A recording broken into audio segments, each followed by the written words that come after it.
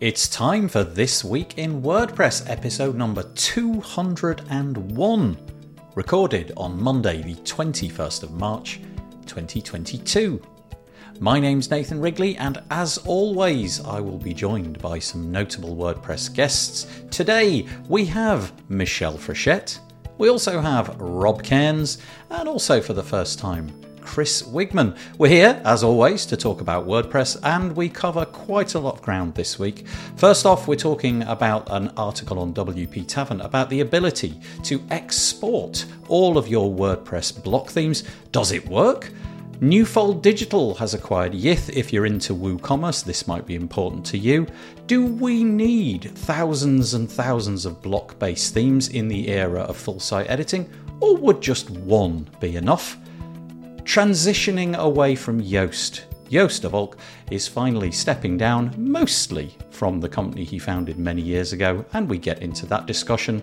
GiveWP have a new standalone plugin for Stripe. Chris Coyier has decided it's time to move on from CSS Tricks, and he's given that over to DigitalOcean. The Page Builder Summit is coming around for version 4.0. It's now time to register your interest should you wish to attend. Cloudflare have got a new firewall, and we talk about flat pack heaters. It's all coming up next on This Week in WordPress. The WP Builds podcast is brought to you today by Cloudways. Cloudways provides the ultimate managed WordPress and WooCommerce hosting solutions. Easy setup allows you to get started in minutes. Focus on your business and say goodbye to hassles. Get started with our 3-day free trial to enjoy unmatched performance, superb uptime, and 24/7 active support. Find out more at cloudways.com. Hello. Nice to have you with us again. If you're joining us live, it's very, very nice to see you. If not, like the majority of our audience, I hope you're going to enjoy the next hour and a half. We're going to talk about WordPress. We talk about WordPress incessantly on this show. It's called This Week in WordPress. We're on episode 201. And I'm joined by three fine people, one of whom is brand new to our show. For reasons I cannot explain, my cursor keeps disappearing off my screen. I have no idea why that is, but it's going to make for absolute havoc during this show. I blame Wigman. That's right. Yeah. Okay. Thumbs up. He's taking that. Okay. So very, very quickly. First up, we've got lots of lovely guests, but I'll begin with Michelle Frechette, if that's all right. Michelle Frechette, who's one of the co-hosts, joining us probably for like the 4 millionth time. I really appreciate it, Michelle. That's really kind of you to devote your time like this. I was sad I missed the 200th last week, where everybody got to there was a lot of just stupidity is the word. Childish. 201 is a little anticlimactic. I know.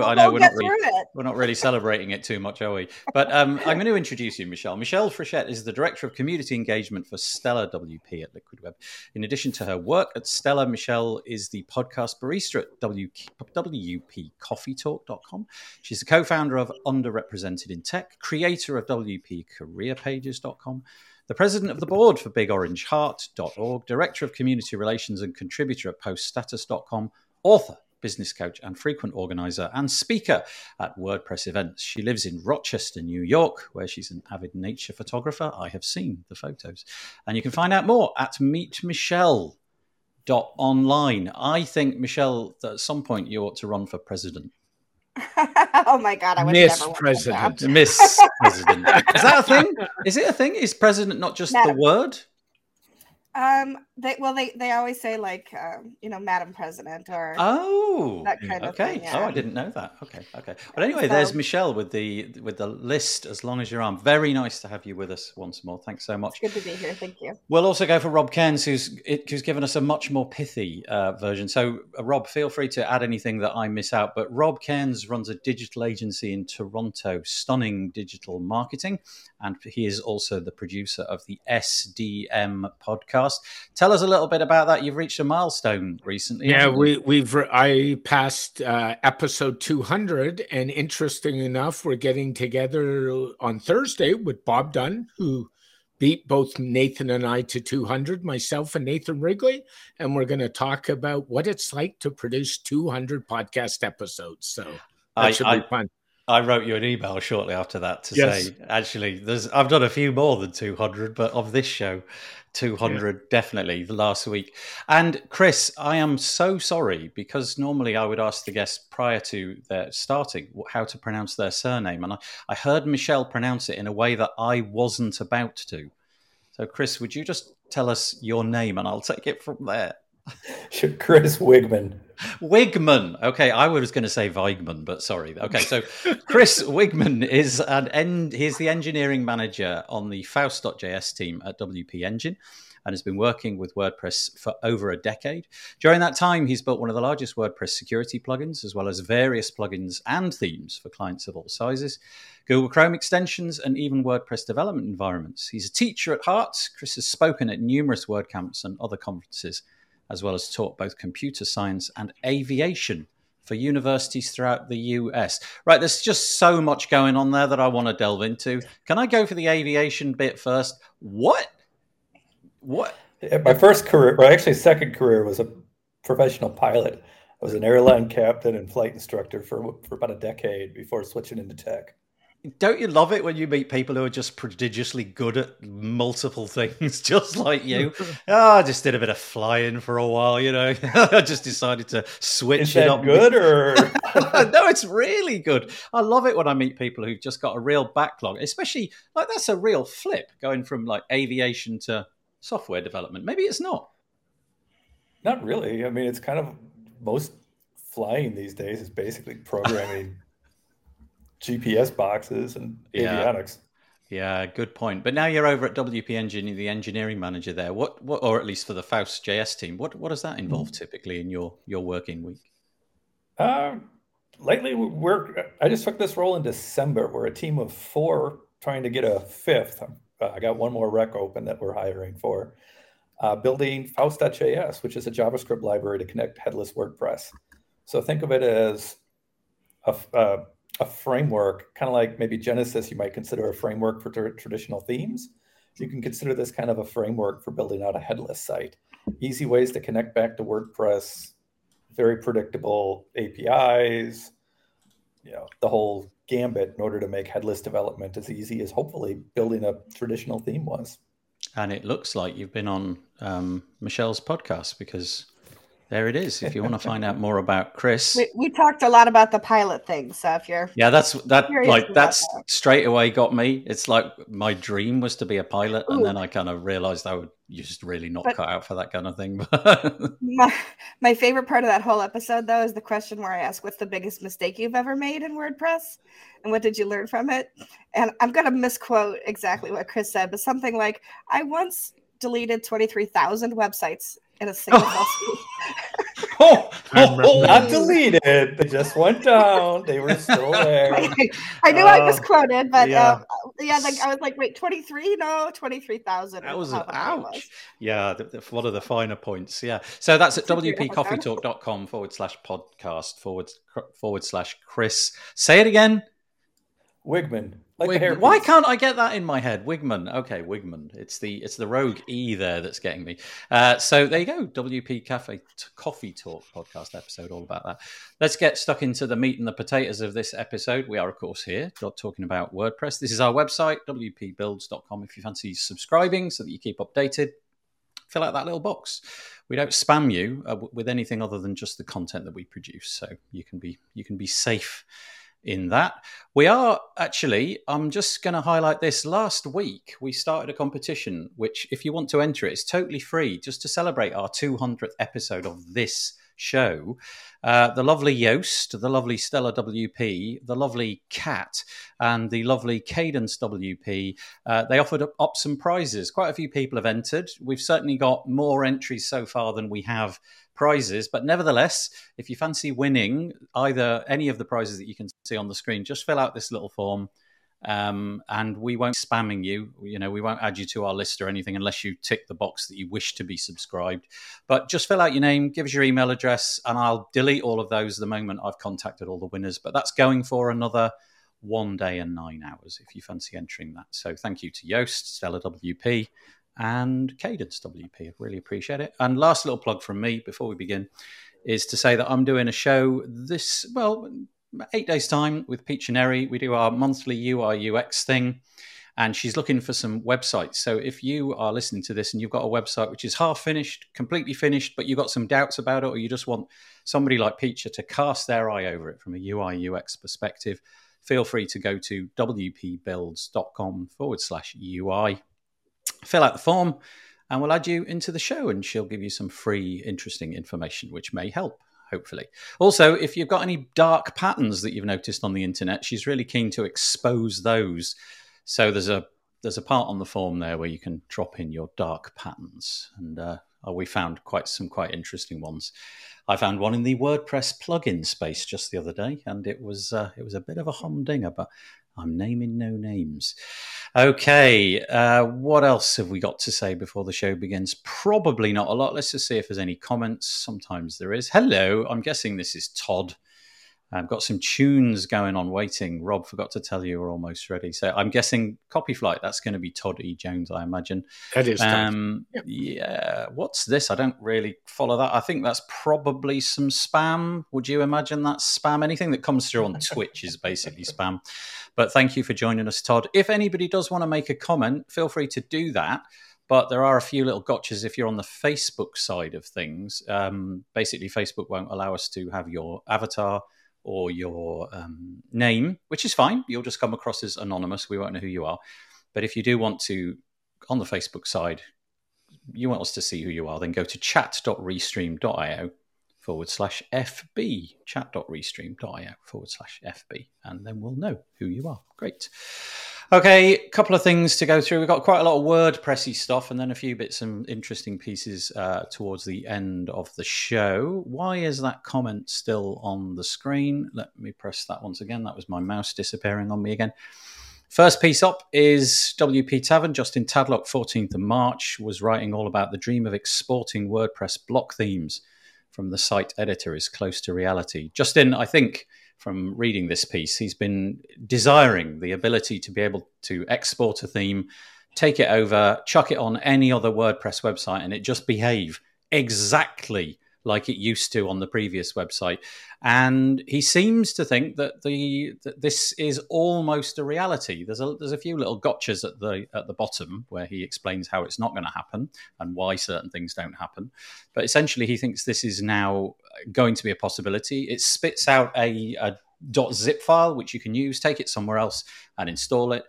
It's the beginning of a journey, the beginnings of this being able to happen. I, for one, would kind of like to have a theme set up, and we'll talk about a base theme and all of that sort of stuff in a moment. But I do like the idea of having something. I've built about 3 or 4 sites over the last 6 weeks, and more or less all of them follow the exact same pattern. And it would be really nice if there was a real simple little way to go through this, export things and take it to another site. So there's my little preamble. I'm going to hand it over to Rob, Chris, and Michelle, and they can have a bonfire about what they think about this. Whoever wants to interrupt first gets to speak first. The problem with exporting block themes is you're assuming when you do the import, whoever's building the website has the same plugins and the same block add-ons installed, and that's going to cause a problem. So, for example, when I develop block stuff, I'm all in with Cadence, and I typically run Editor Plus by Extendify. So if you export my stuff from re-importing, you're assuming you're running Cadence and Extendify. So that's where some of the issues are going to come into play, I think. Thank you. Anybody else? Welcome. I would agree with that. I mean, that I realize we're trying quickly to become a no-code platform for all of WordPress, but this is, the weaknesses with no code was everything. The feature sets were limited.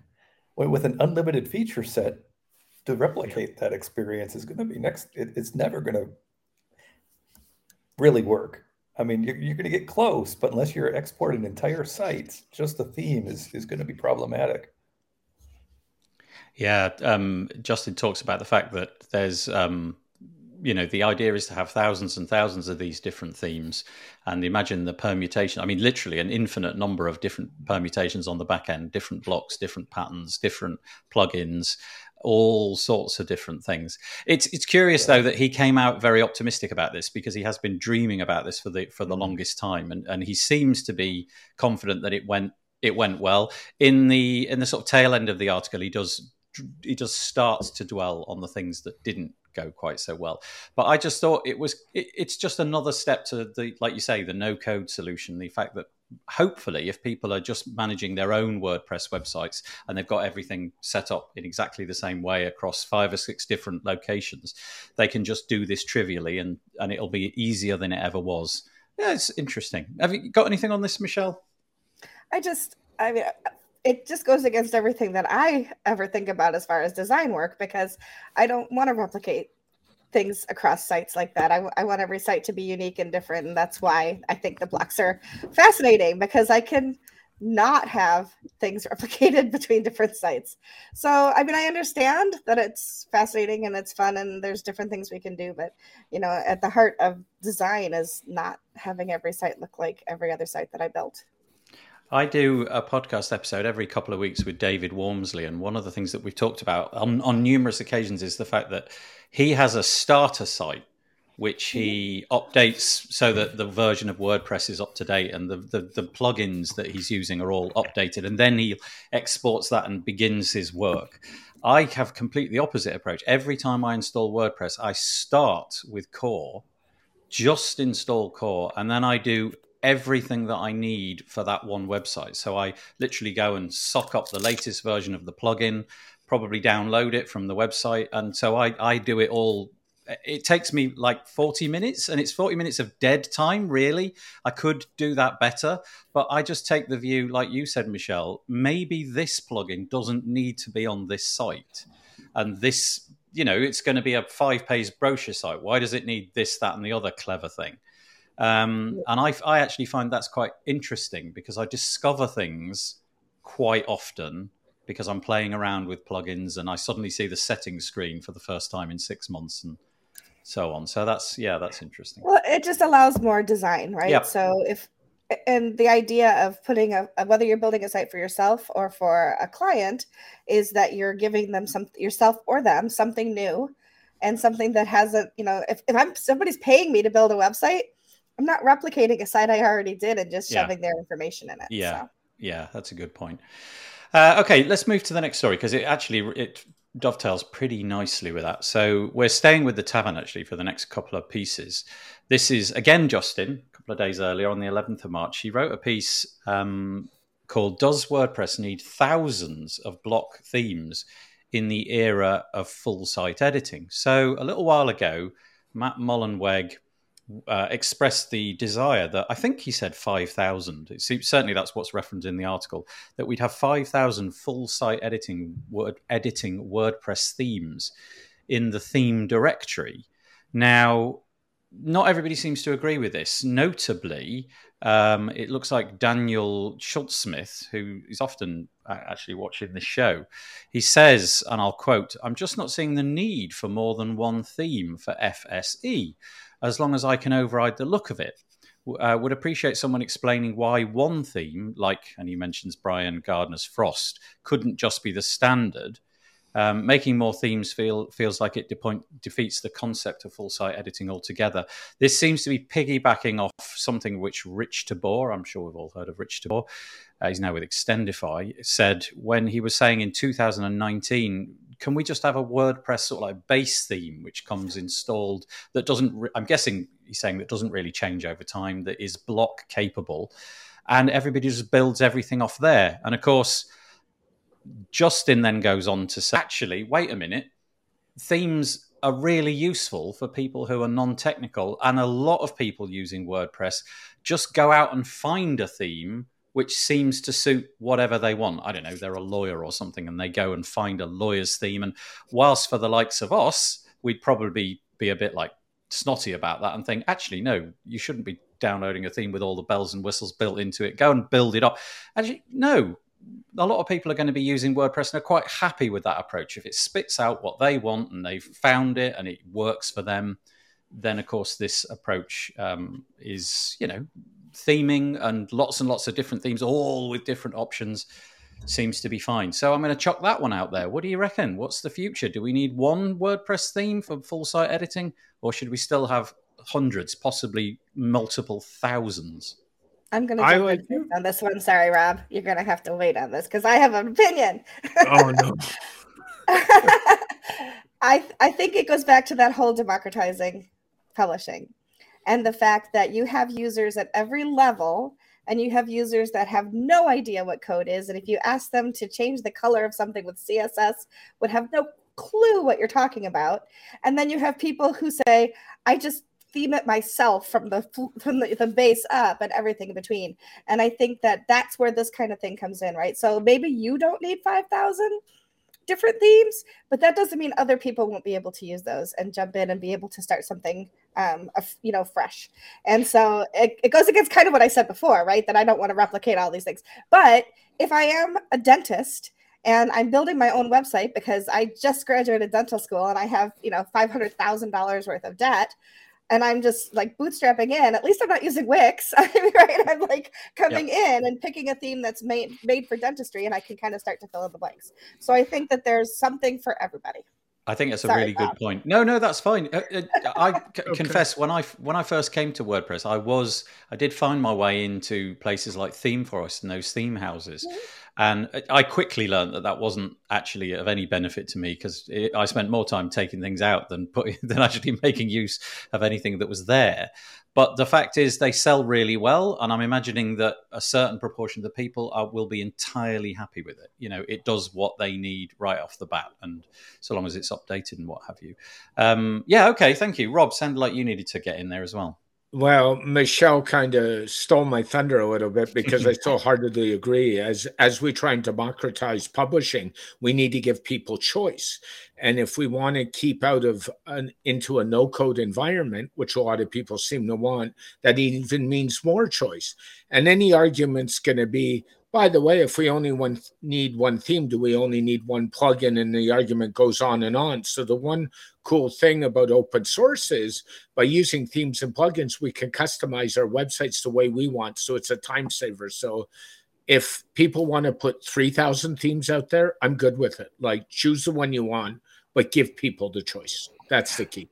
What do you feel about the argument, Rob, that we can, the principle being that it's, once you've got the base framework, you could use blocks and block patterns and use the pattern directory to build up almost anything from an unlimited arrangement of blocks and block patterns.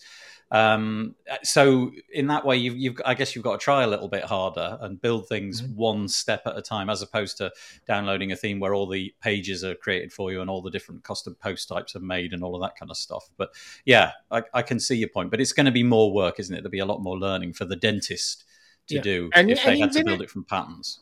And even in block patterns, Nathan, like I've played in the block pattern libraries, there's a lot of choice out there. So the work isn't going to disappear, frankly. I mean, once you go down that pattern rabbit hole, you can be down it for days if you don't be careful. And, I've been there when I redesigned my site and moved to blocks. So, the rabbit hole's not going to go away. So you're going to move it from point A to point B, but you still got to give the choice. And that's my whole thing. So, yeah. What do you reckon, Chris? Nathan's hair was short before he went down that rabbit hole. I had no hair. And not look at me. Chris, what do you think?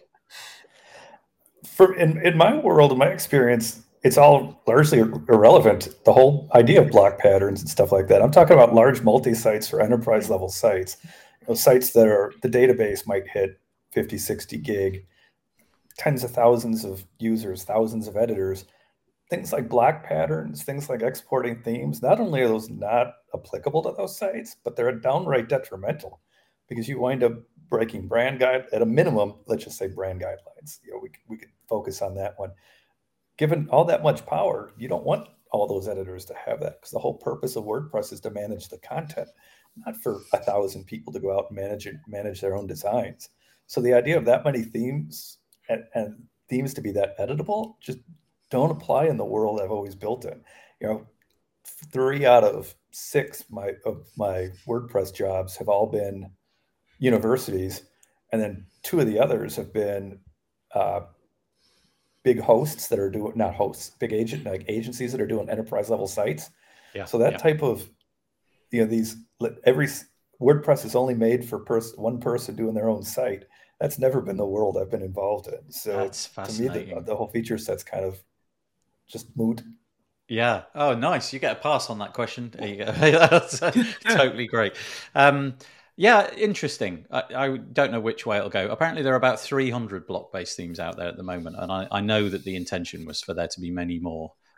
Have I given the right number there? Justin certainly mentions it, but the intention is to have a lot more by the end of the year. We'll see. Okay, next one then is some acquisition news. We haven't actually there was a period about 6 months ago where we never had any news other than acquisition news, and we seem to have had a little bit of a breather from acquisition news. But no, it's back. 17th of March, again on WP Tavern, but you could have found this in multiple different places. This is to say that Newfold Digital, which is the parent company of Bluehost. I confess, apart from the fact that I heard that Newfold Digital had bought Yoast, I have no idea who Newfold Digital are. I've heard of Bluehost, I've heard of Yoast, I've heard of Yith in this case that we're talking about, but I haven't heard of Newfold Digital. So maybe it's just like a parent company that doesn't actually do much apart from have other companies, but maybe one of you can enlighten me about that in a minute. It's the old EIG. It's the old EIG. Yeah. Okay, so that's EIG rebranded. So EIG, that brand that we all know and love, has been just, it's a simple name change, is it? They just became Newfold Digital. I got it. Okay, thank you so much. Okay, so this week they acquired a WordPress plugin called Yith. If you're in the WooCommerce space, I'm sure you've heard of them. They've got over 100 WooCommerce extensions. I mean, literally an extension for just everything in the WooCommerce side of things. You name it, they had built it. They have more than 2.3 million active installations across the product suite. I don't know how much of that is on the premium side and how much is on the free side. They've got 31 plugins on .org, so presumably those 31 will make up a fair proportion, but they're the light versions, Justin says. And they're the WooCommerce wishlist plugin, which looks like the sort of flagship for that company, is downloaded and in use, activated on over 900,000 WordPress websites. We've got the usual talk from the founder. The founder's called Nando Pappalardo. Apologies, Nando, if I've butchered your surname there. It's the normal thing. The acquisition of Yoast and Yith last year are part of a long-term strategy. This is actually coming from Ed J from Newfold Digital to provide the best solutions to our WordPress customers and future our expertise. Essentially, everybody's moving over. If you work for Yith, you are now working for Newfold Digital. I have no idea what this is going to mean. It does. Michelle, you've probably got something to add to this. Stellar WP, who you are closely associated with, they seem to be making a big play in the WooCommerce space. So I don't know if this is of interest or concern. I don't know if Stellar WP were actually in cahoots to try and get this, or if it was, anything like that going on. But again, opening it up, is this good? Is this bad? No idea. I have opinions about acquisitions, and that is that my theory is we are still a relatively young industry, right? So we're not even 20 years as WordPress yet. And I know that technology moves quickly, but industries in general don't. And it hasn't been that long since we've been monetizing by selling plugins and selling themes, and that's been ramping up. And we've reached a certain point, this like critical tipping point, where companies get so big that either the owner needs help to manage them, and so either takes on partners or goes into a merger and acquisition situation, or they just it fails at some point because they can't manage the growth. And so we're at a point now where we're seeing a lot of these plugin companies need the more infrastructure for research and development, for human resources management, and those kinds of things. So I think acquisitions that we've been seeing over the past year is a normal part of the growth of our industry. That said, you're going to see more of this happening. So, Stellar WP, yes, we take a lot of ribbing for the fact that like we're trying to take over the WordPress world, which we aren't. Although we do already have Iconic, and so I just want to say that we have that was the one. Yeah, we have our stake in the WooCommerce world already. But but this is the kind of thing that makes sense in our kind of industry, and we're going to see more people building up. This is my prediction for the next 5 years. We're going to see more people building up plugin companies for the purpose of selling them and growing their own, whatever they're buying their own islands or chartering their own planes, right, Chris? Kind of thing. So that's my take on it. Is that acquisitions are healthy. Can I just ask, obviously we now know, thank you, Michelle, we now know that EIG has become Newfold Digital, so there's a rebrand there. Prior to the fact that they bought Yoast, did they have a big footprint in the WordPress space, do we know? Because Yith is probably nowhere near as big a deal, I think, as Yoast. It feels like Yoast was just out of nowhere. But now that they've got these two things, Yoast, which is gigantically big, and now Yith, which is pretty darn big, looking at those numbers. Is this new for them? 6 months ago, had anybody heard of them doing stuff particularly in the WordPress space, apart from the fact that they're always on the WordPress.org, favored sponsors page? They seem to have that spot each year. But presumably they're coming in, and this is pretty aggressive, buying these two things in just a space of 6 or so months. Hosting companies are the ones with the money in this industry, right, Chris? Yeah. You guys are hosting too, and we're the ones that can afford to build that. Go ahead. I don't know if new is the right word. At 40% of the internet, these hosts absolutely want to start closing off the open nature of WordPress.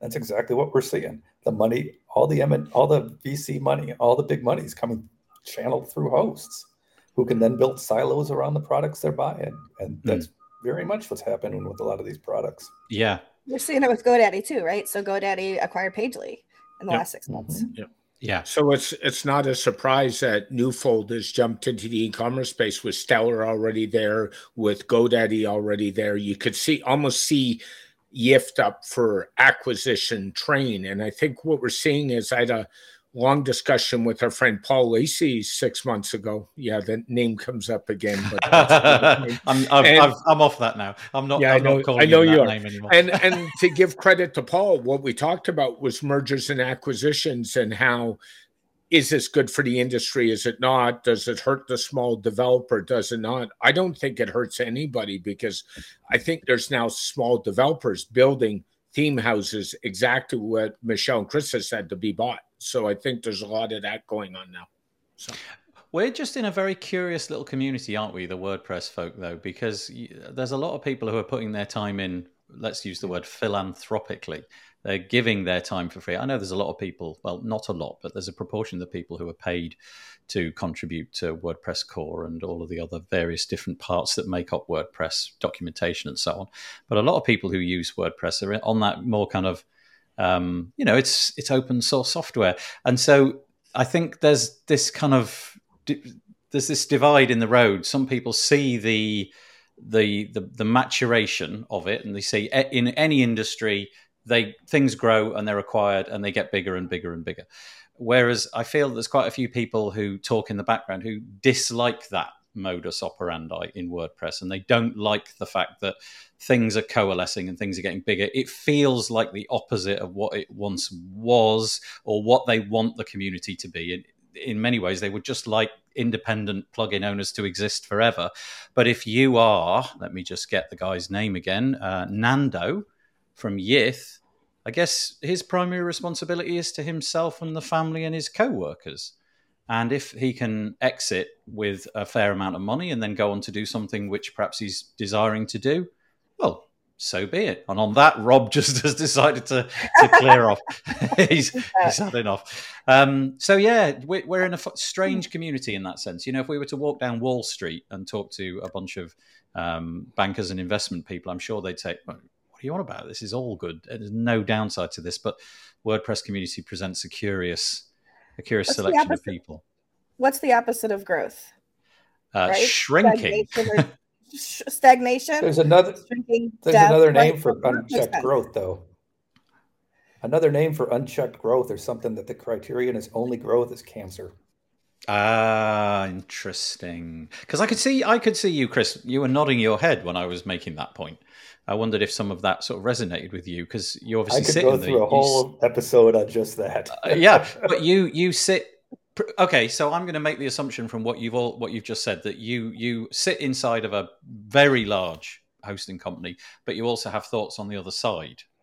Because I was also one of the first big WordPress acquisitions when I sold Better WP Security to iThemes, which is now iThemes Security. Yep. I understand the utility of this stuff, but these silos that are forming are not going to be good for the community at any level in the long run. Yeah. Okay, so we will have you back on another episode where we will talk only about this, because I am fascinated by it. I'm not clever enough to really understand whether or not ultimately it would be a good thing or a bad thing. I have my sort of like knee-jerk reaction when I see, well, the perfect example in my life is something like Amazon, which has only ever been great in terms of what it gives to me. But I'm at the point now where I'm seeing that certain other businesses are sort of going under because they simply can't compete. Amazon's got to that scale where there's just no point in not buying from Amazon for certain goods. You know, if it comes in a box and it's going to be delivered, why pay $10 more to have it from the mom and pop store over there? And I just don't know if we're going to see things like that. We're going to see, you know, giant arrangements of plugins acquired by, I don't know, GoDaddy, acquired by Stella and what have you. And they put a wall around it. And if you want WooCommerce, you go to Newfold Digital, you go to Stella. And if you want, I don't know, if you want a learning management system, you go somewhere else. Because they've just got the most compelling feature set for $30 a month or something. And I don't know if that's good or bad. It just seems to be the way it's going. Nathan, I see where it's going is big hosting companies are going to say, let's take Stellar or Newfold as an example. They're going to turn around and say to you, by the way, if you buy a WooCommerce platform, we'll give you all the YITH plugins included in your purchase. And GoDaddy, I know, does that on some of the pro side of stuff. For WooCommerce managed hosting, they say, if you jump in, we'll give you X number of plugins. And that's where it's going to go. Yeah. So you're going to get a package deal that includes your hosting, includes your core WordPress, includes most of the plugins. So you're kind of going to look and say, okay, does this web host suit where I'm going? Yes. Does it have the tools I need? Yes. So I'm going there. And that's going to be the decider, I think. I remember when GiveWP, who Michelle is obviously deeply connected with still, when they were acquired, you presented a set of arguments which I found really compelling back in the day about all sorts of unexpected benefits of that from certainly from your side. You know, it was things which hadn't really even occurred to me, like the fact that you were working for a company now which had, I guess, more stability. You had a you know, medical and all of that kind of stuff was different, and you were really pleased with the way that all went. So looking at it from the inside, it was. I'm so much more provided for now that I'm from a bigger, part of a bigger company. But those kind of things never get talked about. Bigger infrastructure, absolutely. Yeah. Actually, I've written about it on Post Status, so there's articles there about what happens when you are acquired and how companies should think about the employees when that happens, and how well I felt taken care of during that acquisition.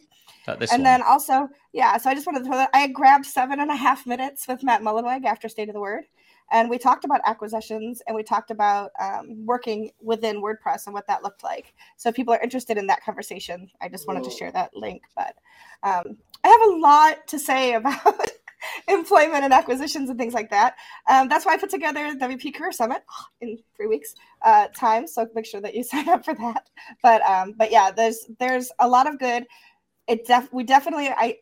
Chris, I absolutely agree. We'd have to pay attention. We have to make sure that what's happening is not only for the good of the people involved, but the good of WordPress as a whole, because we don't want unchecked growth, but we definitely want to see strategy. And we want to make sure that what's happening makes sense. So from a Stellar standpoint, we are very strategic in how we're growing Stellar WP and the plugins that we consider adding, because what our goal is not necessarily, I mean, obviously our goal is to make money. We're a business. I'm not going to sugarcoat that part. But what we really are trying to do is make sure that we have the ability to help people stay in WordPress, start in WordPress. WordPress is aging, right? So the standard age of somebody using WordPress is only getting older. It's not getting younger. And we want to make sure that all of the young people who are thinking about whether it's going into programming and coding and things like that, or just starting a website, are turning to WordPress as a solution as opposed to some of the alternatives. And what Stellar wants to do is, we're going to be starting something later this year to teach people how to do that. And so one of the ways that we can do that is by having the infrastructure in place to be able to help people do that. Well, anyway, if you are one of the 2.3 million people who are basing their livelihood, presumably to some extent, on Yith plugins, this is probably going to be really of interest to you. So you can go to wptavern.com and you're looking for this particular piece. It's called Newfold Digital Acquires Yith to expand WooCommerce expertise. Normally, an article like this gets absolutely boatloads of comments. There's normally like dozens and dozens of different comments, people putting different positions about, whether this is a good thing or a bad thing. But only 2 this time. One saying congratulations and saying another one just sort of saying, yes, good company, but they've had lots of problems in the past.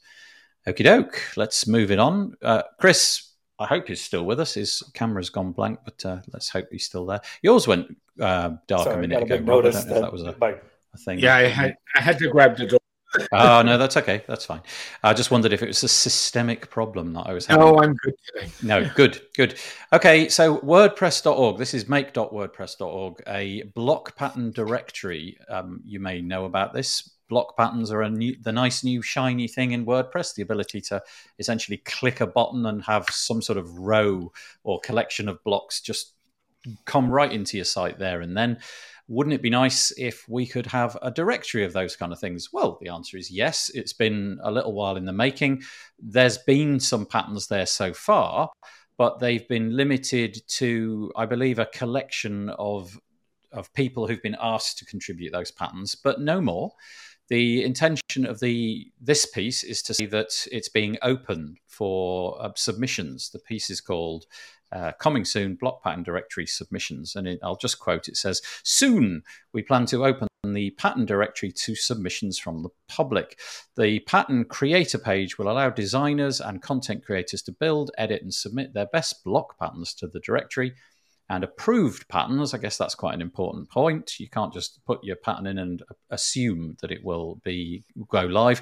Approved patterns will be added to the directory where they will instantly be available to the authors of millions of WordPress sites. So think themes, but only doing one thing on one page. It's just a tiny, tiny part of a visual design. And if you're into creating your own block patterns, you can now start to upload them and hopefully get them accepted. It said it's going to start the middle of this week. So yeah, there's some links in there. This is cool. I love this kind of stuff because this just opens up. Well, I've been playing with patterns. I haven't really created my own patterns, but I've been playing with patterns that other people created. I'm no designer. I keep saying it. I've got the design chops of a potato. But if somebody can provide me with things which I think look half decent and I can click a button, use those, tweak them, change them in a way that I am able to do, that's great. And if people wish to contribute those now, I'm delighted. I'll be incredibly grateful for anybody that does. I think this is a really fabulous moment. And again, I'm opening the floor. I think it's good for a community. It's an extension like the photo directory. It's the same idea. It keeps the community around WordPress vibrant and moving together as a whole. So I'm all for that. Yeah. Well, we can't know what they're going to be like. The quality of the submissions, hopefully, there'll be some checks and balances. It certainly sounds like it. But I can see me using this as a really, really useful way of getting almost everything I do started in the future. Just go and have a look at some patterns. And even if I don't use them, they'll probably provide me with some kind of Kickstarter, some way of thinking, oh, that's quite nice. I like what they've done there. And going in that direction. Michelle, Chris, anything on this? So the photo directory, as Rob mentioned, is moderated by a group of us who are volunteers, and we look at every photo. We have a set of criteria and standards that we have to that has to be met in order for a photo to be approved into the photo directory. And I assume that the block patterns will be the same, and we'll have that same level of oversight. Michelle, can I just point out at this point that wasn't in your biography? There's yet another thing there that we need to. Gosh, I have to add it. I know. It already sounds pretentious enough, doesn't it? Mentioned the fact that you're a keen photographer, but not that you're a moderator in there. Chris? Well, now you know. I've been outed. Yeah. You're going to use any of this kind of stuff, Chris? Forgive me, what's the WP engine? You've got, is it Atomic or what's it called now? Genesis. It's become Genesis, hasn't Genesis it? Apologies, blocks. That's right. Yeah. I mean, I don't use, this comes back to the types of sites I've built. Weren't using, a lot of higher ed is still turning off Gutenberg altogether, the accessibility issues it still has. So it's, and my personal site, I'm just using it for writing. So I've disabled block patterns entirely. So I don't think much on the block patterns. I'm more excited about the photos. I've actually submitted a couple to the photos site just to participate in it. I think that's a good thing, especially after Unsplash had been bought by Getty. Having a true open source photo source is a very good thing. So I wouldn't trust taking anything from Unsplash over long term. But I'm getting too far out off block patterns because I just don't. I really can't say much. If folks are using them and need that, great. Yeah, you say that you sort of disable all that sort of stuff. So do you literally go in and just make it so that none of that stuff is in the UI? You will never be bothered by any kind of UI component which says, okay, you can use block patterns here if you want. You're just shutting it all down. Yeah, okay, that's intriguing. Yeah. Yeah, okay. It really helps performance. yeah. You just, well, like Rob was saying, you sort of wander off down that rabbit hole. I can see in the near future those block patterns, that library being somewhere where I could spend a good hour meaninglessly just sort of scrolling. Ooh, look at that shiny. Just one after another. Yeah, good point. Okay, let's move on a little bit. We're going to talk about LearnDash. LearnDash is an LMS, and they've got like a big point release, I think. They've gone over to version 4.0. We're actually using LearnDash on the summit that I do, which I'll talk about more a little bit later. And I've held off updating it. I often do when things go, through a big update, because I just wanted to see what was changing and if anything, got broken anywhere with anybody else using LearnDash. So, Michelle, I'm going to pass this one over to you. We're on LearnDash 4.0. Do you want to just, if you're able to, are you able to just give us sort of like the highlight messages? What are the big things that are happening in LearnDash between 3.6 point something, I think it was, over to 4? What's the big headline item? LearnDash is part of the Stellar family of brands, which is really nice because I'm just starting to use it and learn how to use it myself. I've had some talks with Jack Kittering, who you may be familiar with. But yeah, so we've added things like the Stripe Connect payment, and there's an onboarding wizard and all kinds of steps that they've taken to make it easier to use and to certainly, make it no learning management system is super simple, right? Because there's levels of things that you want to include, things that you want to exclude, whether you're putting in certificates of completion, whether you are building in quizzes and all kinds of different things that you can do as far as people taking classes together and all of that. So we've been doing a lot to try to streamline things for people and make it a little bit easier to understand how to kind of dive in and get started with it quickly. And we're going to have some webinars coming up, which you can see there on those different things as well, which will make it easier for people to understand how to use it. There's an entire ecosystem that's built up around LearnDash, and there are so many different plugin companies who've made plugins that work alongside of LearnDash to do things differently. So everything we do, just like with WordPress, affects the income and the viability of other businesses too. So all of that we keep in mind when we're moving forward. But we have a very, very active Facebook community with several thousand, I think 17,000 maybe people in that Facebook. It's a huge Facebook community. Wow. And it's just amazing to see what people build with different LMSs, everything from industry to essential oils to how to do storytelling and things like that. So it's a fun community to be a part of, and everything we do within LearnDash is so that somebody who's building something for how to use essential oils to this is how you onboard in your company and those kinds of things it's applicable to everybody in between. So yeah, so I'm excited about some of the things that are happening. I think Jack is signed up to be on This Week in WordPress next month, so he'll be able to answer a lot more questions than I can as one of the developers, but I'm super excited about it. Yeah, we've got 4 webinars organized for the near future. It looks like March 20. Well, they're all happening in the next, next month or so. We've got getting started with the onboarding wizard, streamline onboarding and payments with Stripe Connect. That looks nice. Explore the new Learn-Gutenberg blocks. That would be one that I would want to look at. Create dynamic learning paths with challenge exams. So 4 webinars coming up. Yeah, the challenge exams is new too, so that if somebody knows the content, they can skip ahead, right? So they don't have to do everything. That's what a challenge exam is, as opposed to just an exam or quiz. Nice. I confess I haven't updated to 4.0 yet because I'm afraid of things like that. I don't I say go for it. If you run into any problems, let me know. I can hook you up. I know. I just wait usually. I'm like that with WordPress core. You typically wait like 48 hours. When it goes from 5 to 6 or 6 to 7, you know, the normal ones, the sort of point releases, not so much, but the big ones, I definitely wait and just see what other that's what staging is for, Nathan. I know, but I just can't be bothered to do all of that. So yeah, just wait is my approach. Okay, let's move on. Let's talk about this. Oh, some people in the WordPress space are kind of just almost like superstar status, aren't they? And you know, everybody knows Matt Mullenweg's name, and I'm sure it's fair to say that most people have come across Joost de Valk, who started the Yoast. His name, despite the fact that it's spelled Joost, is pronounced Yoast. That's hence why we got the Yoast naming.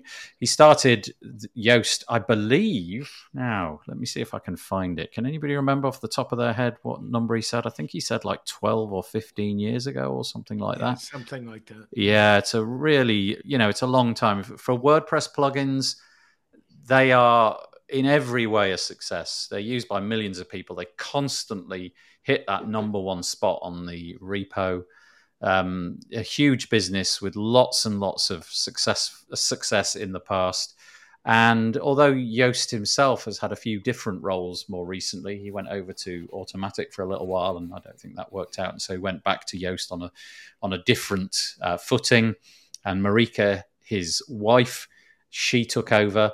Well, he's decided he's kind of, whilst the journey with Yoast and Yoast is not over, he's said that essentially he wants to now tackle different things. He doesn't really mention what those things are, but it's pretty clear that it might well be outside of WordPress. He's going to stay on, but he's going to stay on for a pretty minimal 1 day in every 10. So he's doing a 10% phasing out period. I don't know exactly for how long that'll be. But I just wanted to mark this moment. I was going to say mark the passing of Joost de Valk, but that sounds really morbid. It wasn't that. It was more to sort of celebrate really one of the pioneers who managed to create a thriving business a long time before most of us thought that there was any money to be made in WordPress. He made a real go of it, made lives a lot easier, put SEO in the complexities of SEO within the reach of a lot of people. And so really it's just me saying, well done, Joost. Congratulations. And I hope that those 9 days out of 10 that you're spending on nice new things are fun and profitable. Any stories about Joost? Any tales that you want to tell, or just, congratulations, go for it now. Say congrats.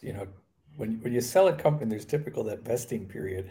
Most of us who have sold a plugin of that don't do it because we want to keep doing the same role. So it sounds like he's finally getting to move on to what he wants to do. So it's definitely a congrats. Yeah. What does he say? He says, what I'm going to do next. I will stay on board for 1 day in every 2 weeks. I will advise on product and SEO strategy. Really looking forward to spreading my ideas without having to execute on them all. How nice. How nice to be in the position to sort of like wander in once in every 10 days and sort of, maybe you should try this. And then it's like when you're a grandparent in a way, isn't it? You get to hold the baby, and then at the end of the afternoon, there you go. It's back to Goodbye. you. I'm leaving. Bye. Yeah, exactly. And so he just wants to try a different set of things. Curious to see what comes up now but when I come up with and what I come up with when I don't have to be day to day at Yoast. So anyway, congrats, Rob, Michelle. Anything to add to that? I'm just happy for them. Yeah, I am too. There becomes a time when you got to move on to another challenge. So good for him. The inevitable questions, I suppose, will be raised about, who fills those shoes, and there is information about this in the post. There's kind of like a reshuffle going on, but it sounds like incumbent people who've been managing the business for a very long time. So it doesn't look like you're entering any period where things are suddenly going to be a bit shaky. We'll get Taco on to give us the lowdown at some point in the future, and he can tell us exactly how it all fell out. But I imagine this has been thought about for a very long time. So congratulations to Yoast, the person, and for building something amazing and being an inspiration, and the plugin. Yeah, it's hard to say those things and know where you're stepping. Okay, there we go. Michelle, it's all about Stella this week. I don't quite know what's going on here, but they're pretty awesome. yeah, you've given us a. Actually, I found this. You didn't help me find this one. There's a new free plugin. This is again on the tavern, but you can find it on WordPress.org. In fact, let me just highlight that. It's WordPress.org/plugins donation block for Stripe by GiveWP. This looks cool. So it's a completely free version, which enables you to create basically a one-click solution if you want to take donations. We actually do that on the WP Builds website, but all I do is I link it to like a sort of gravity form type thing, and things come in that way. But this looks really nice. Justin's he seems to favor it. He says the implementation of it, there's a few little problems later on about the fact that you can't style it in certain ways and so on. But he says it's simple. You click a button, connect your Stripe account, boom, you're in action. What's the thinking behind this? And does it conflict or cheapen the sort of like the bigger brand, the GiveWP, the full Monty? No, GiveWP has always been free. So the core plugin has always been free. It's always been in the repository. It's the additional add-ons that have always been premium. Things like, recurring donations, the peer-to-peer, all those things that you see on there. So this is just taking what's always been free and making it easier to use within the block editor. So it's just Stripe. And there's no recurring, and so all of the different sort of premium options are not there. It's just here's a one-off donation, pick an amount, select a predefined amount, and fill out your details and go through a Stripe checkout. Mm-hmm. Yeah, it's super simple to implement. But if people do get in there and don't know what they're doing, there's they can get help through the forums as well, of course, because as a free plugin, you have people within the forums who are willing to help you. Is this a pop-up then? How does this work? How do we see that? Is that a modal which comes up, or is this sort of sit in a sidebar or something? It's a block. So however you're structured the block, right? You put that wherever you like. Yeah, nice. Mm-hmm. Okay. So you can find that WP Tavern, GiveWP launches standalone donation form for Stripe. Yeah, okay. It looks really good. It's slick. Yeah, it looks really nice. Okay, controversy. Let's throw this one in. Master WP. I think who was it? Somebody before we click record saying Master WP is really like doing great work at finding controversies and talking about them in an intelligent way. Was it you, Michelle? It was, because Chris has also been part of the controversy. Oh, really? Oh, yeah. Oh, talking about that whole multi-site controversy. Oh, yes. Ago. Was that we actually featured that a couple of years ago? We were really prescient there. We featured that a couple of weeks ago. That was your piece, was it? Chris was mentioned, I believe. Oh, okay. I wondered if Chris had written it for. Anyway, this one is Rob Howard. Is WordPress security getting better or worse? We talked last week about PatchStack's report. I can't remember what it was called. It was called the WordPress Security Report or something for 2021. And it had lots of headline statistics, various different bits and pieces that you could pull out of it, lots of graphics and so on. And we mentioned very, very briefly what we saw in there. But this week, Rob Howard has sort of taken a different view, and essentially he's challenging the statistics that PatchStack are putting together. He says essentially that the statistics, in his view, were kind of sloppily put together, and I think it would be fair to characterize his opinion as it's okay to put statistics out there, but when the statistics kind of massage the product that you're trying to sell, then you sort of stray into an area where really possibly you shouldn't be straying into. And so he's asking some questions down here. He wants to know things like how many installs. He wants to know how many installs the plugins had. Without that key information, how do we know if all of these different statistics that they mention are actually as serious as they were? How serious were the vulnerabilities? Has the total number of plugins on the market increased, and so on and so forth? So essentially he's saying, whilst it was an interesting report, it would be nice to have some sort of background about how those statistics were put together. I've got to confess, when I read something like that, I just take it on face value. I just assume that those kind of things have been done. And I guess that's what his problem is that most people will read things like that on face value. And it would be nice to see where the due diligence had come in and what level of detail and statistical analysis was taking place to ensure that it was true. So, Rob Howard pushing back against the Patch Stack report. Anybody want to jump in on this one? I think it's a fair... Go ahead, Chris. So I think it's a fair criticism.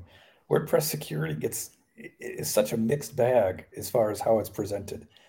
We've seen how many hit pieces. WordPress security is bad, and cite a plugin vulnerability that might have had 10 sites compromised and blame the whole ecosystem for it. But at the same time, we do have a lot of poorly written, especially plugins and themes that still lead to these types of things. So it's an interesting mixed bag on that. But the statistics do matter, and how they're presented do matter. How many actual sites, how many different people have had a site compromised in the last year? What are the commonalities to those? And it's not the same as the year, 15 years ago now, give or take, that Tim Thumb. I mean, we've come a long way since that. And the market's changed, and the vulnerability surface has changed quite significantly in that time. I guess the numbers are hard to pass, aren't they? Because the numbers here are so big. The guy that wrote the article, Rob, makes an interesting point where instead of saying something along the lines of WordPress, WordPress vulnerabilities up by 150%, this following sentence could equally be true. 0.65% of WordPress sites get an important update. The plugin in question here was Updraft Plus, which I must say, being a user of Updraft Plus, I have seen a flurry of recent updates. I don't know if anybody else uses Updraft Plus, like I do. 6 or 7 updates over the past couple of weeks. Every day, more or less, there's been one. So I don't know if there's something interesting going on there. But the point is, the exact same shocking statistic can be viewed in a different way in the wider WordPress community, and suddenly the statistics seem far less inflammatory and a lot more benign. So I guess stuff like that sells, though, right? If you put a shocking thing out there, you are very much more likely to be read than if you put some nothing important happened in WordPress security this week headline. I guess their business is to sell WordPress security. What was it? Verge or one of them? Somebody had WordPress core developers contribute to vulnerability problem, or just some completely bullshit headline a few weeks back that made a lot of controversy because it was just that. It was bullshit. Yeah. It had no concept at all about how it was written or anything. I remember through somebody I know, they reached back out to the author who tried to defend the headline as well. That, that's what the numbers are and all this and that. And that goes back to Michelle put in our private chat. 3 types of lies, damn lies, and statistics. That is using statistics for the biggest of all lies. And it's just I think it might have been Wired that you were thinking of. If it's Wired, the article mentioned in Wired, and again, I can't for the life of me find the original headline, but it was something along the lines of 3 million installs of WordPress, suffer vulnerability or something. And again, Rob has rewritten that helpfully. Overnight success, high-profile WordPress developer instantly secures 0.3% of sites affected by bug. What you got to remember here is WordPress now has 43% of the marketplace. And once you become controlling a portion of the marketplace, you become a target. and I hate to attribute it to Windows. Everybody complains about Windows. Everybody complains about Patch Tuesday once a month where they put patches out, but most major companies run Windows everywhere. So we got to establish that. And, you know, a lot of my core business is patching security sites for clients. And as I always say to people, you need to become aware of what's going on, but you also need to have a plan to handle it. And the reality of it all is, Nathan, as far as I'm concerned, what really threw this out of whack this year was the mess with Formulas a couple of weeks ago. I mean, that really threw everything out of whack because we've never seen one as big as that mess in a long time. But we got to keep our heads on here and say, okay, are we doing the right things and why we're doing the right things? And nothing is ever foolproof. And you know, if that were the case, none of us, especially the four of us here on this call, would ever be online if we were that security concerned. We would just say, forget it. I'll shut my laptop down and goodbye. Like, honestly, we're at that point right now. And the mess in the Ukraine is not helping things. So, you know. What's curious as well is that the article goes on to make a point, which honestly, I never would have joined the dots here, that there's more information possibly than we need. And what they mean by that is if you try to, for example, find out what the vulnerabilities were in a typical Shopify or Squarespace website, that information is unavailable because, well, presumably they would patch it, hopefully, once that was discovered, and then speak nothing of it. Just patch it in the background. Whereas because there's just a collection of things and, you know, novice users as well as more experienced users might need to have this kind of information and update things themselves, then this information is out in the public domain. So it's available. I think it needs to be. And you take somebody like Chris, who's moving towards more like an enterprise solution in the enterprise world. And I come from that world from a security standpoint. Vulnerabilities get disclosed all the time. Microsoft discloses what vulnerabilities they patched. And I think that's important in certain industries like healthcare, like government, like all kinds of industries where privacy is at stake here with the privacy laws. I don't believe covering up vulnerabilities. And in that article, they even suggested whether a 30-day disclosure policy was enough time. And I truly believe coming from that world, 30 days is ample time. So that's the issue I take with that article is the whole bit, not whether the statistics are right or wrong. It's the whole concept of disclosure and what is right disclosure and what is wrong. Yeah, it doesn't feel like anybody's questioning the statistics. They're just questioning the portrayal of the statistics and I think which statistics rose to the top, if you like, and I guess that is something of concern. You know, I loved reading that article, and then it was only really when I read this one I thought, oh, that's curious. I didn't realize there would be another angle on that. And anyway, I'm going to be interviewing Oliver Sild from PatchStack, and I'll be sure to have this conversation with him. And Nathan, what I can tell you is PatchStack is, I know from my contacts there, is working on a response to that article right now. Oh, great. Yeah. So watch for that. It will continue. There was another conversation around this that sort of developed in the Post Status. So if you're a member of Post Status, you can find this piece. It was called Would WordPress Benefit from Public Relations Messaging Around Security Issues? And so they've obviously taken that conversation on a little bit. You can find that on poststatus.com if that's your bag. And then another piece of security news. It's been a long time since we've just covered a couple of bits in the one little episode, but here we go. You've thrown this at me, Rob. This is WordFence, another company, rival company to PatchStack. It's called Increase in Malware Sightings on GoDaddy Managed Hosting. What's the deal here?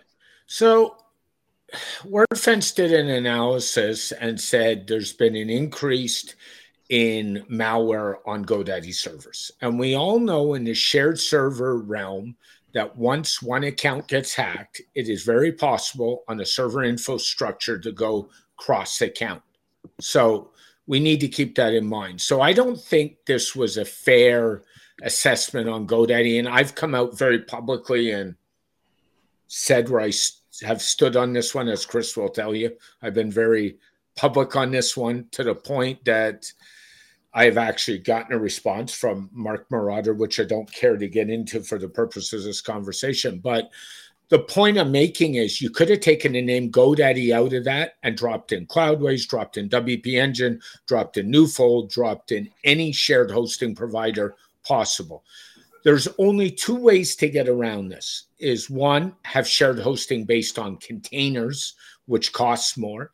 Or two, as far as I'm concerned, if clients are that concerned about shared hosting, spend the money and get some dedicated hosting and dedicated boxes. And that's kind of my theory on that one is, but the problem is the consumer is going after whatever's cheap in the hosting game. And this has been an ongoing issue and I don't care who the hosting company is.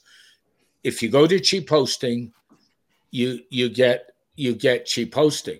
And I actually think there was a bit of industry garbage going on here because for anybody who doesn't know, GoDaddy owns Sucuri, and I wonder about whether this was an attack to say Sucuri should have done something, which is a paid service, and you pay for what you get. And at the end of the day, website owners have to take care of their own hosting.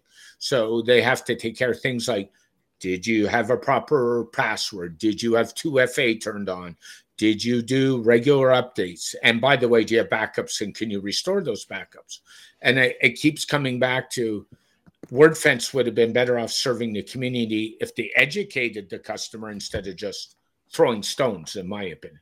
Interesting. It's got aspects of the previous piece in your mind. Then there's kind of like there's the piece on the surface, and yet there's some sort of broader context going on underneath. That's interesting. Yeah, Chris, I'm curious to get your thoughts on this. Actually, yeah, Chris, I'd love to hear them. Rob, I reached out to you on Twitter saying what was the controversy because we had the discussion, the headline on that, and you know where I stand on this. Yeah, and I still haven't got much past the headline on that one. So I do agree with your posts though, or your comments here on responsible disclosure. There is an issue. I think of there's a site out there, plugin vulnerabilities or whatever, that it's just so irresponsible. I mean, they made a point of being irresponsible. On the flip side, WordFence, in my experience, has always been very good at the responsible disclosure. They've been like the antithesis of, or the opposite of like the plugin vulnerabilities. So I don't want to comment on that because I haven't read the whole article, but that this responsible disclosure in WordPress as a whole is a problem. Mm-hmm. And this blanket thing, especially as more hosts by security companies, I think we're going to see a lot more attacks for that type of thing. Yeah, I think part of the problem, what has compounded WordFence's approach here, and I'm surmising, so this is my opinion, they just recently jumped into the WordPress care plan security side of things from a business perspective. And when I look at it, and that was after saying to all us agency developers in that space, by the way, buy our agency licenses so you can run your care plan security business. And they've now, in the last 2 months, jumped into that business. So I think what we're seeing is a bad attempt at marketing their service in all this one. And I think, I have a saying, and that's kind of, who do you serve and how do you serve them and how do you help them? And why not just help people and reap the rewards from helping people? And I don't think this kind of writing is the way to do that. I really don't. And I've taken some heat from it. It started in the LinkedIn group I co-managed with Courtney Robertson last Friday. And then it jumped into one of my clients actually publicly tweeting at me Friday morning saying, what's going on with this? I want an answer and I want a public answer. So wow. I kind of didn't have much of a choice but to jump my head into the ring and interesting. Okay. I've taken heat right from WordFence on this too, but they're not very happy. Okay. Well, let's see how this story develops. Keep your eye on Rob Cairns' Twitter feed to see how this develops. No, two interesting stories about security news this week with some sort of with a bit of an underlying story going on in the background as well. That's quite nice. This is I love. There are a few websites on the internet which I really, really, really like. There's some that I like, and there's a few that I just cherish and think are just amazing. And one of them is CSS Tricks by Chris Coyer.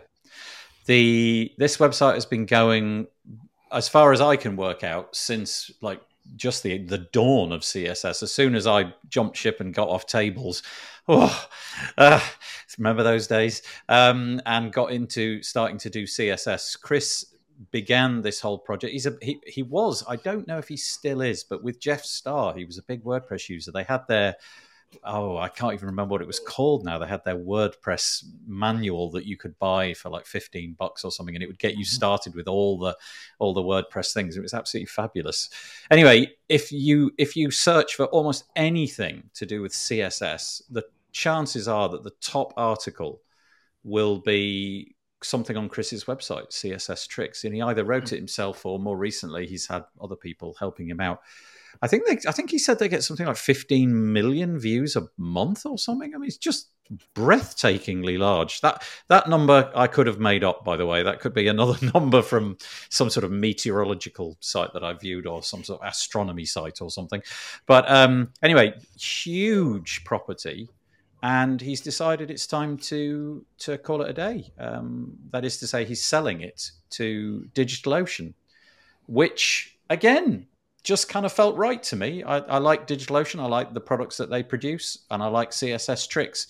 So hopefully nothing's going to change. But just another well done, really. We were talking about Yoast earlier. This is my little message to Chris to say congratulations. Thanks for all the service and all the things that I learned from you. I mean, honestly, some of those articles are like thousands of words long, and they're about the most tiny bit of CSS, that I couldn't summon 10 sentences on, but he manages to do example after example after example of how you might deploy this and how it would work. The guy's enthusiasm for CSS is astonishing, and he's helped me out a great deal, and probably millions of people out there as well. So there we go. Chris raised his hand. Not Chris Coyer, by the way. Chris. Have you got anything on that, Chris? You've been a big user of this. Is this cool with you? You're happy to see Chris moving on like this? Yeah, and all along, this goes with kind of like the Yoast thing, right? It's somebody moves on and gets to do more of what they want to do. So congratulations. I was surprised at the DigitalOcean. That did not seem like I would have gone, okay, this makes sense had it been automatic or something a little more with all the design work going on around WordPress core would have made more sense to me. Yes. DigitalOcean is such, it's infrastructure as a service. So it's not, if you want to have something, but you could host things on there that have no design at all. They're just CLI apps type thing. So that part to me was kind of funny, but I think it's great. It'll hopefully, WP Engine bought WP Daily years ago, and it still carries on to this day as Torque. So hopefully we'll say, see this, do the same. Just carry on. Let's imagine that my number of 15 million, which I'm sure is an exaggeration, but I remember reading the number recently, and it was a big number. Maybe that's just the point, right? Look at the website now. Right next to the logo, I should put it back on the screen. Right next to the logo is CSS Tricks, powered by, it says powered? Is that what it says? I can't read that. It's too small. Powered by DigitalOcean. So maybe that's all it is. They're just buying a tiny bit of advertising real estate for probably a really quite a decent one-off fee. Maybe that's all there is to it. I think it's one of the things somebody told me on Flywheel too. Say again. I think it's actually hosted on Flywheel. Don't quote me on that. Maybe it's not anymore. I heard that somewhere. Yeah, let me click that, see where it ends up. Let's give it a go. Oh, it just goes to some articles about optimizing CSV patterns. What? CSS Tricks is... Anyway, I don't know. That's kind of weird. I clicked on the logo and I ended up at the CSS Tricks main website, not this article. Yeah, very strange. Michelle, sorry, I interrupted. No, that's okay. I was just going to say that my biggest takeaway is that I'm not creating content that anybody wants to buy, and I need to change that. Yeah. But can you imagine the self-justification of this over the years? There must have been long hard stairs where, right at the beginning, especially where there was probably very little traction. It's CSS, for goodness sake. How many people are using CSS? And 15 years ago, it probably wasn't millions like now. But he's got articles that he just must have done. And comments now come in the hundreds each time a new piece of content comes out. But I'm sure for the longest time, it was fairly quiet in there. But he kept going at it and kept going at it. And this is the thing. So yeah, Michelle, I don't know what the new direction would be for you, but yeah, something which you can see flogging in 15 years. I'm super happy for Chris, and I think that he deserves it for sure. Wish him every success and happiness. I'm going to be chatting with him in about 2 weeks' time, all about this and why he's decided to do it. So that'll be really nice. Get his opinion on it. How much time we got left? We've got about 10 minutes, so I'm just going to very quickly flick through some things very, very, very quickly.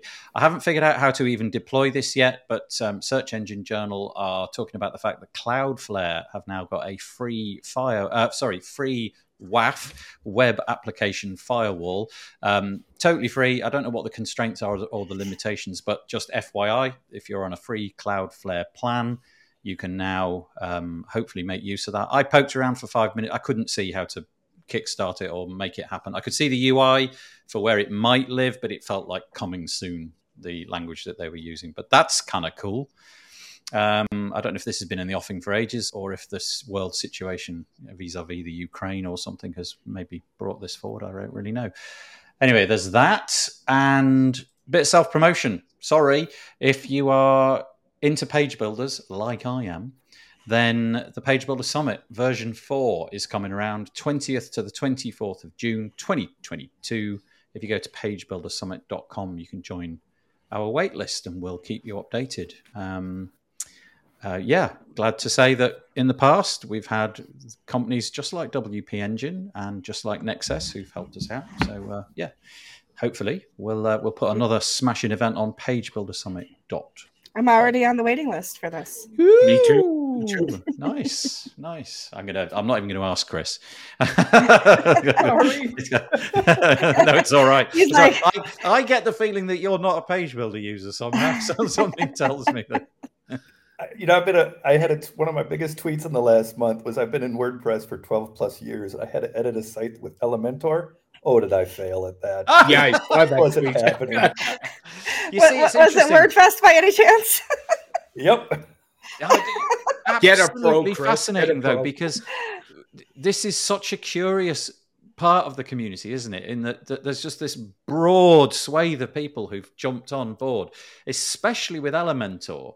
Over the last, 3 or 4 years, it would appear that if you chart the graphs, that the last 4 years of WordPress's as a whole rise can be more or less bound to Elementor, just Elementor. And so there's this swathe of people jumping in and loving all that. And then there's Chris and all of the people much like him. It's like, I don't want anything to do with that weirdness. Just keep it out of me. Just keep it away. I've never said that. Elementor in particular, and all these page builders are very much tools that if you need them are great.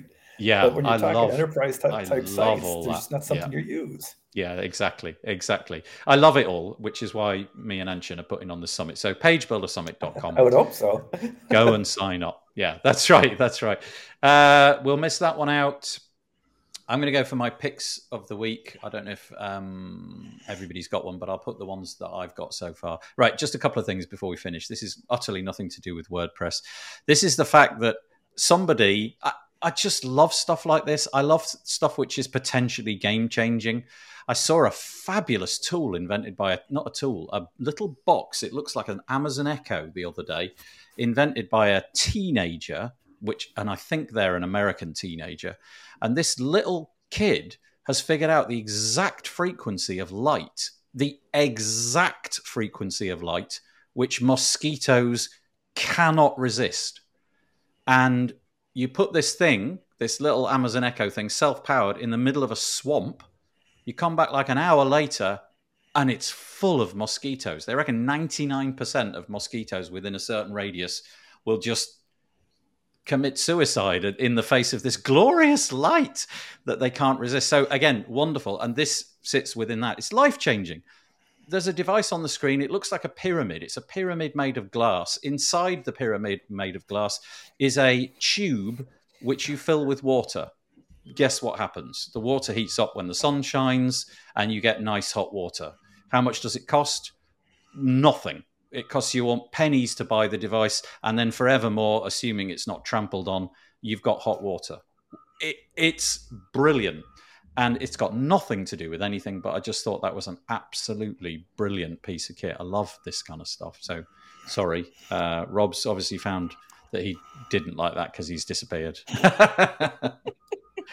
And that's my bit. I'm going to move us over to this bit, which, as with all American government websites, I find impossible to read because the text is too small. Look at that. Look at that. Is it me or is that too small? Chris, why are we looking at this? The Department of Justice. Justice Department issues web accessibility guidance under the Americans with Disabilities Act. There was a big story years ago with Domino's Pizza and a big accessibility fight as to whether or not their pizza tracker was accessible. And it made big news. There's been all kinds of one-off things we've seen about accessibility. Universities being sued, this being sued, that being sued because their sites aren't accessible. But there's never been a direct tie of accessibility back to the major U.S. accessibility law, which is the Americans with Disabilities Act. This is the first time the Justice Department is actually tying the two together, accessibility and the ADA. And it's a huge move for accessibility. Considering how much of the global internet is controlled by U.S. interests, this is a very big deal and a very good thing for 20 to 30% of all people on the planet who can't use a website for whatever reason. So is it mandating things that were never mandated before? Does it shift the landscape in some way where you will know what you're falling foul of, whereas before was it more of a sort of an honors system? What's the deal here, really? There was, the way I understand it, I'm not a lawyer, so please take anything I say with a grain of salt, is there's never been a direct correlation that you can sue, that you can use the ADA to actually go after accessibility issues. So if somebody makes a pizza site that isn't accessible, can you actually use the ADA to go after them in national courts instead of state courts and things like that? This is the first time we've made that connection. Now, whether this is WCAG2, what standard they apply to this, I don't have an answer to that yet. I haven't been able to go that deeply. It was just such a win to see that the Justice Department starting to come out and say, hey, yeah, ADA applies to the web where so much of America and so much of the world does its business, that I think this is a very good thing for the internet. Yeah, Sure is. There's almost nobody that's not touched by the internet now. Maybe there's a handful of people who are holding out and really deliberately not trying to connect to the internet, but basically everybody is connected to the internet. If you've got a pulse, the chances are you're using the internet fairly frequently. And all of this kind of stuff, I guess, is the evolution of the internet. And yeah, nice move. Do you watch this stuff closely then? Not as much as I'd like, only because I don't do, nobody wants me touching CSS or design of anything. So nobody wants me making a UI. I don't get to follow it as much as I would because I just don't write that kind of code that I could break it that badly. Yeah. You can find this on justice.gov, and it's called Justice Department Issues Web Accessibility Guidance under the Americans with Disabilities Act. It's published a couple of days ago, 18th of March, 2022. And a corollary to that, I'm guessing we're putting Heather Burns on the screen because of the connection. I don't know. Is there a connection here? Web dev law. Different connection. This goes back into, I think I gave you, if you scroll down, I think this is a deeper link in her blog. Yeah, this talks about, a quick take on the pretty terrifying changes to the online safety bill. You had some US politics there, and then this one's more UK politics. This online safety bill and its potential, we talk about segmenting the web like China's done with its great firewall, and they have their own internet. Now Russia's trying to do. Now the UK is very much trying to do the same type of thing, only it's even scarier in some ways. Things like all encryption, like SSL is bad. Yeah. And Heather goes into much more nuance in this. Things like if you host content, you are responsible for policing the content, whatever content the Tories, the Conservative Party in the UK, finds offensive, that's your problem to figure out what they find offensive and police it. That's your expense to do that.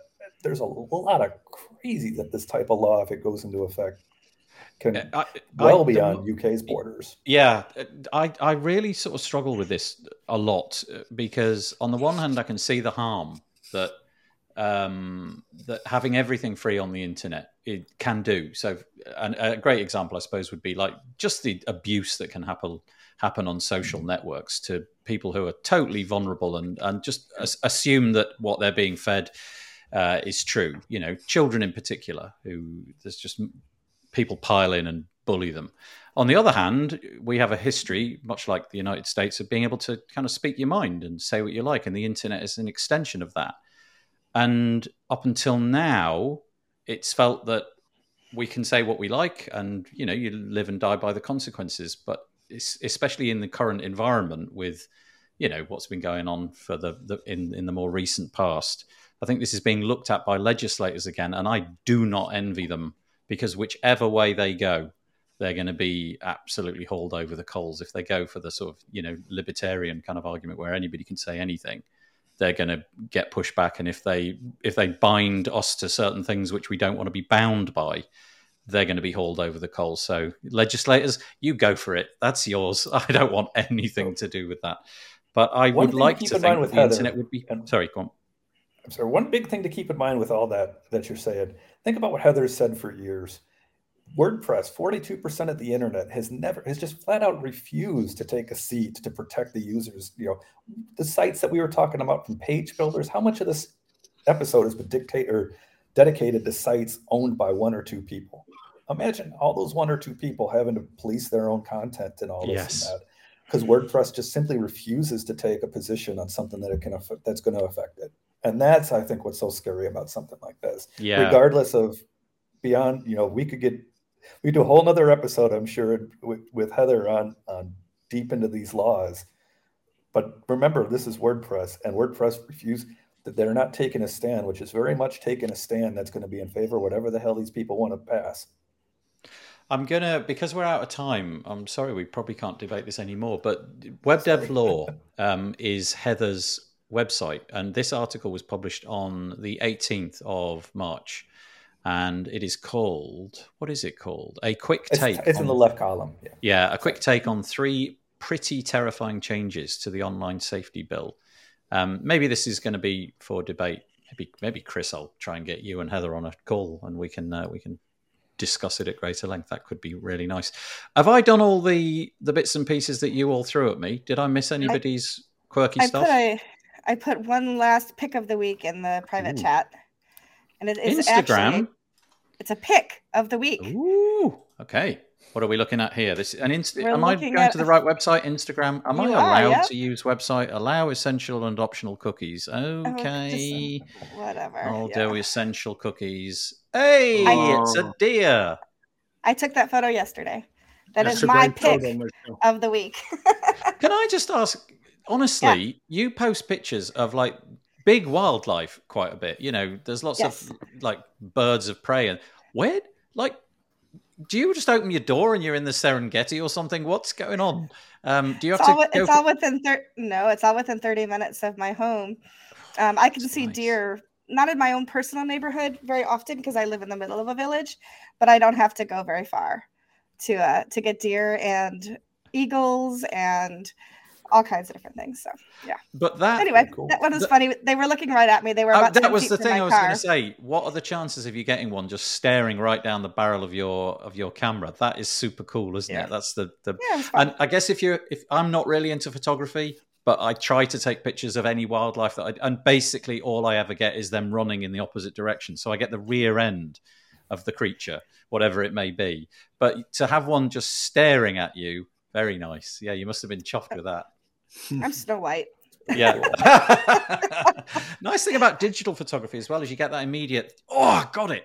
Whereas when I was a kid and we had to develop everything with film, you got your 36 reel or your 24 reel. You could be like a whole week until you got that blurred image back. Oh, what a disappointment. The deer. It was there, but I can't see it on the picture. Okay, that's all we've got time for. Sorry, we've overrun. I apologize. Thank you for Chris. and for Rob and for Michelle for joining us this week. We'll be back next week. I don't know, can't remember off the top of my head who is on. But right, Chris and Rob and Michelle, we have to do this thing at the end of every episode. We all have to wave simultaneously, if you don't mind, so that I can get, yeah, there we go. That's it. That's all we needed, just so that I can get that little bit and put it on the featured image. Thank you so much for watching. Really appreciate it. And we'll see you all next week. Take it easy. Bye.